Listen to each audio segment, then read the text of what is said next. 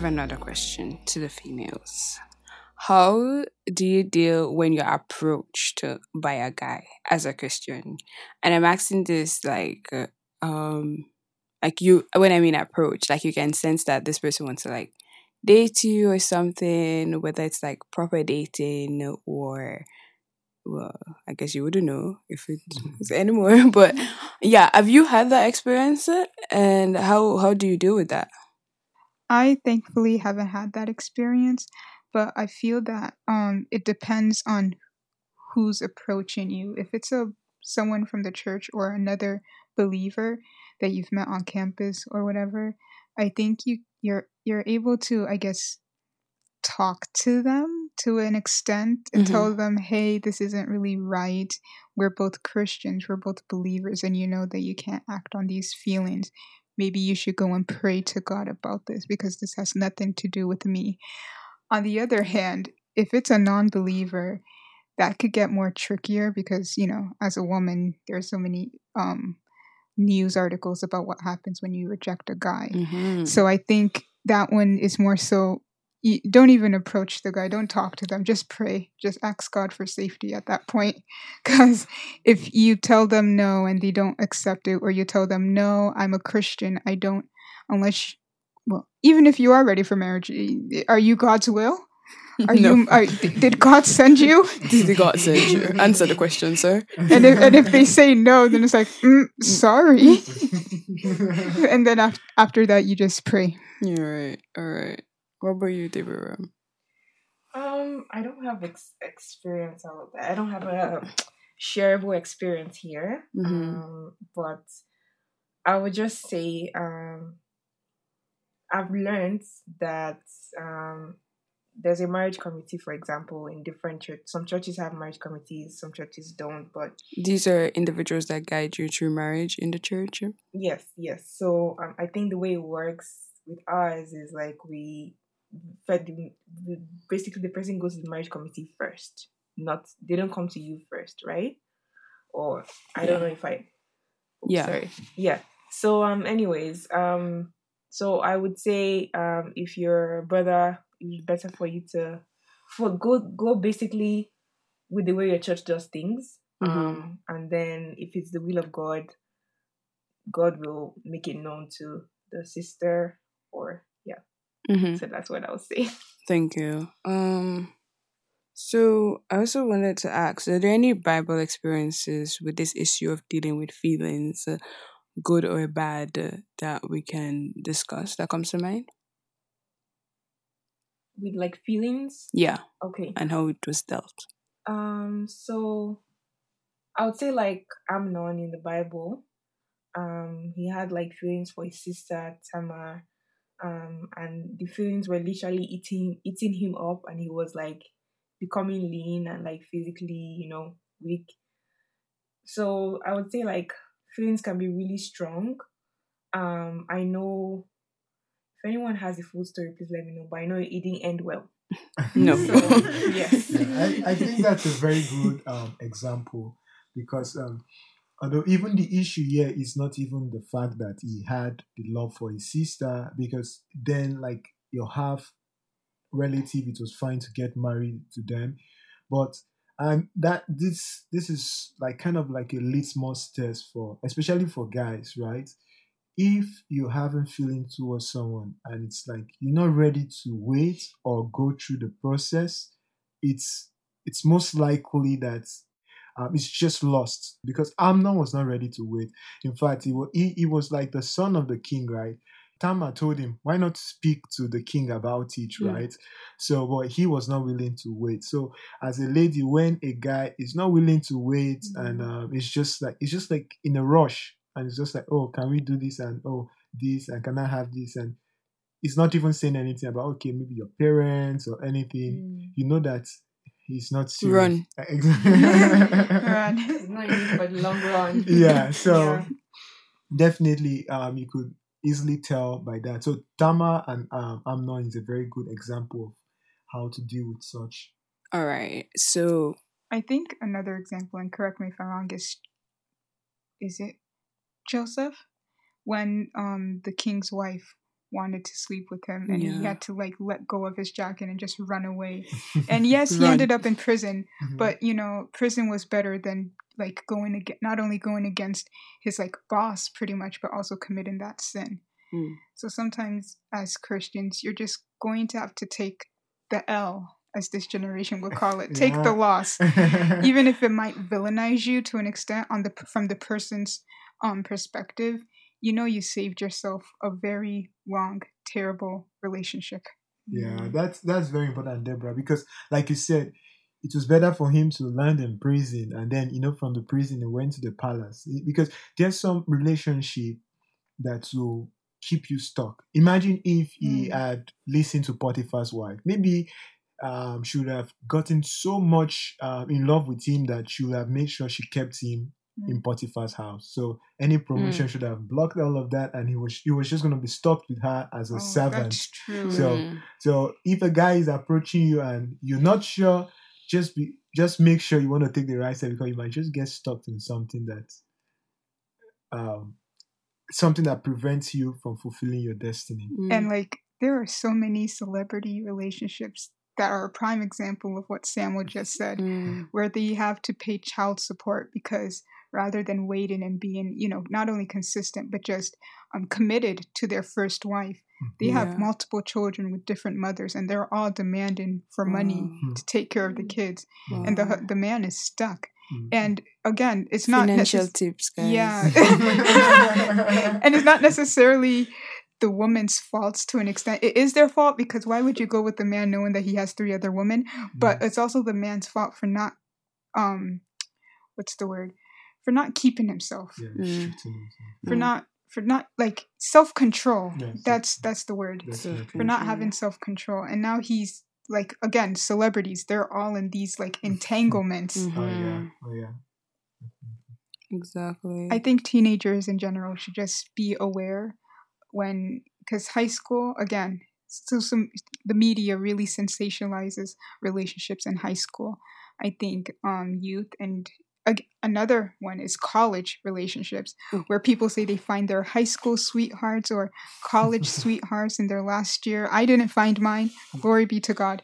I'm not ready, first of all. And second of all, what would I do with the man? What would I do? But it's so you're not left out if you don't have those experiences. Right. Thank That's you actually very much. a very key That point. is my next point. Yeah, people, you socialize, and as a Christian, you're supposed to be a virgin. I don't think virginity means anything if you don't have a relationship with God, mind you. But as a Christian who has a good relationship with God, you're supposed to be a virgin. But you are around society people, you socialize with people, you have friends that are always talking about, boyfriends, themselves having sex or all of these things. And then when you say, oh, I'm waiting to marry, you're the odd one out. Or when you say, oh, I don't have a boyfriend. Yeah. How do you guys deal? I think it goes back to people wanting to fit in and not wanting to be the one labeled as odd or weird. And even if you're a non-believer, some people choose not to have sex or to stay a virgin either because their parents raised them that way despite no Christianity involved. They just feel like you should stay that way until marriage. And others, they're just not ready. And even the concept of not being ready for relationships is looked down on because, like, don't you want to be loved? Don't you want to be cherished and adored by another person? Don't you want to feel that infatuation and lust from another person? And it's like, yeah, it feels good temporarily. It doesn't last. Especially if it's not a God-sanctioned relationship in marriage, it won't last. So as young people, us around here, we shouldn't feel pressured because we know that the relationship that God has in store for us, it will last and it will be beautiful and it will be long lasting. And again, you will be given not necessarily soulmate, but also soulmate. It's funny you said that because I think that's also representative of our relationship with God, that waiting period that people dread so much. Because Yes. right now we're on earth, we've accepted Christ as our Lord and Savior, we're communing with God on a daily, waiting to be with Him in heaven.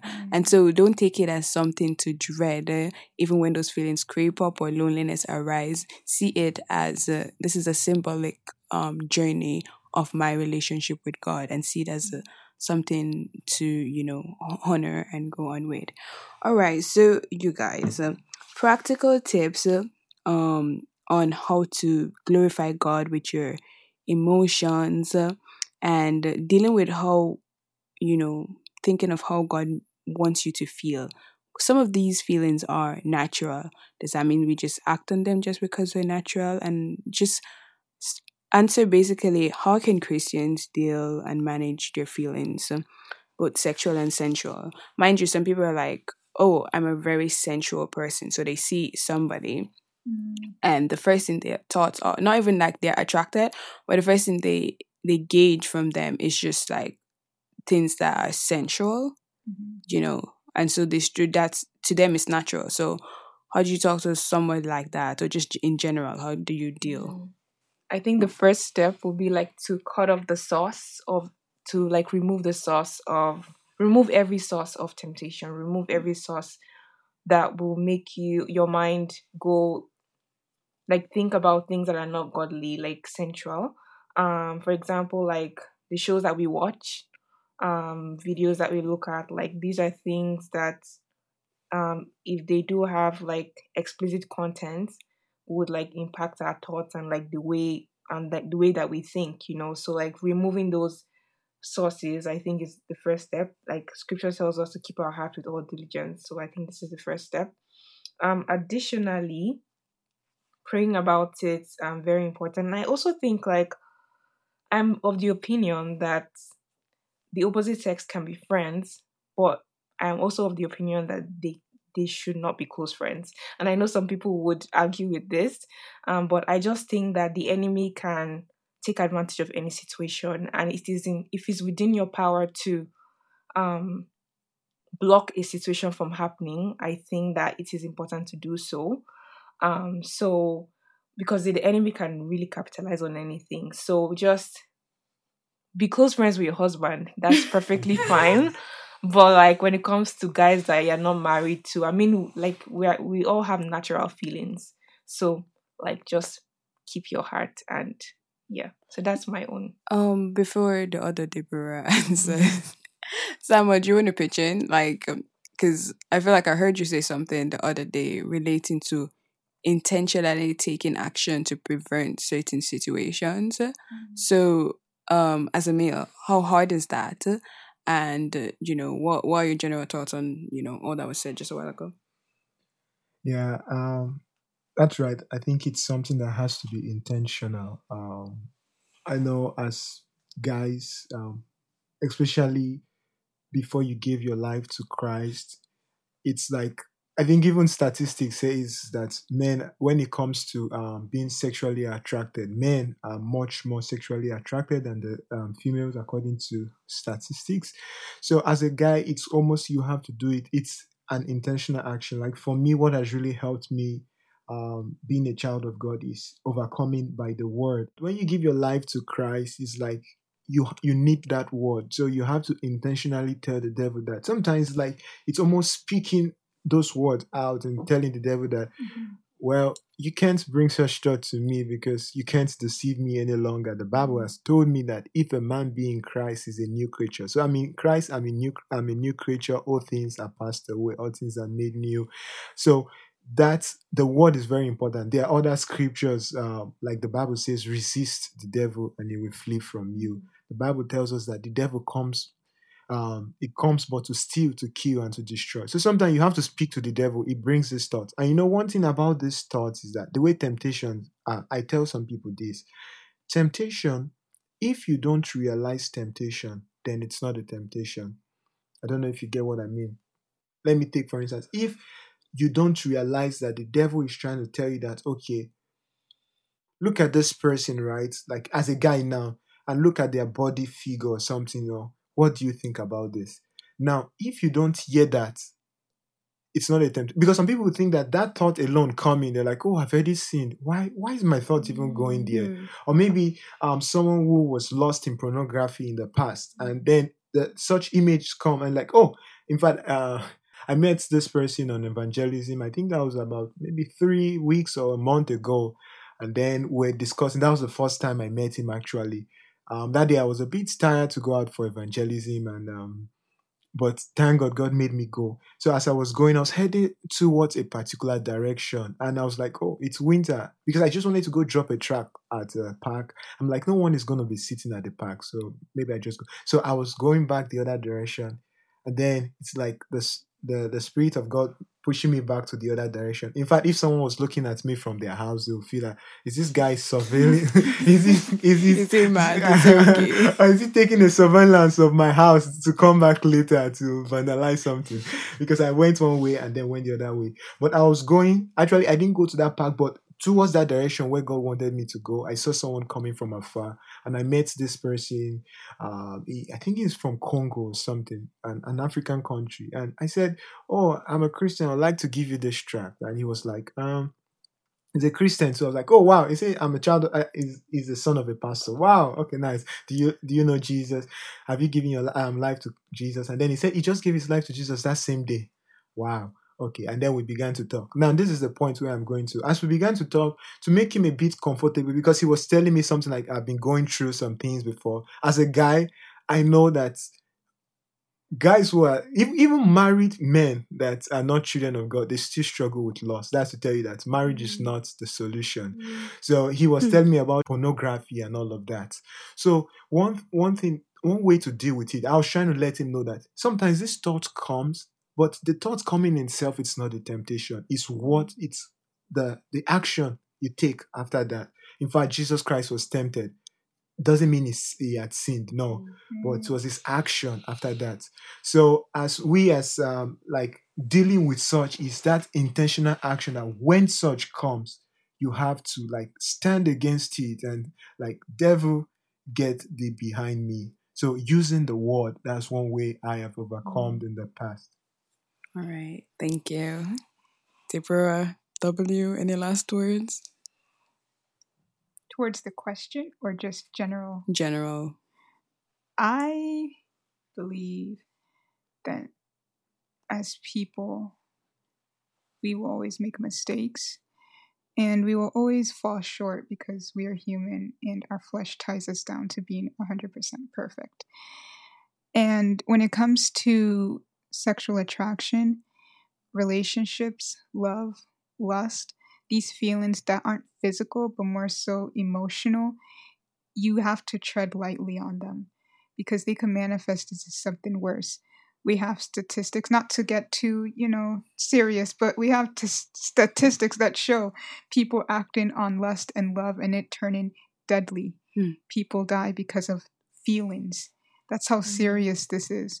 So you don't want to be one of those people that hurts someone because of your own personal and sometimes even selfish desires, because that's what they are. And the person that you're attaching those desires to aren't at fault. It's all on you. How you deal with it, how you act on it, how you react to the denial, being told no, being told you're not interested, and what you do to resolve yourself with those feelings. It's really on you. And the only way to 100% be sure that they won't come up is giving it to God, giving it to Him, and knowing that, and just putting your feelings to Him, putting your faith in Him, and dwelling on the Bible. Because again, if it's in the mind, it could also leave your mind through meditation, dwelling on the Word of God, as the Bible says, making sure that your heart and your mind are one, and it's not just two different things going against each other. Thank you very much. To close this episode, I just want to say a word of prayer. Heavenly Father, we thank you for your love. We thank you for how you've made us, dear Father. We thank you for the provision of your Son to guide us through the nuances of life and to the nuances of human infallibility, dear Father. Lord, we pray that as we navigate life, feelings and emotions as a Christian, you lead us on how to act, dear Father. Help us on where our humanistic efforts fail and continue to lead us, Lord. Any individual struggling with lust that has caused them to sin against you, Lord, we pray that you remind them that you love them and guide them towards the path of light, dear Father. We give you all glory and honor. In Jesus' mighty name we pray. Amen.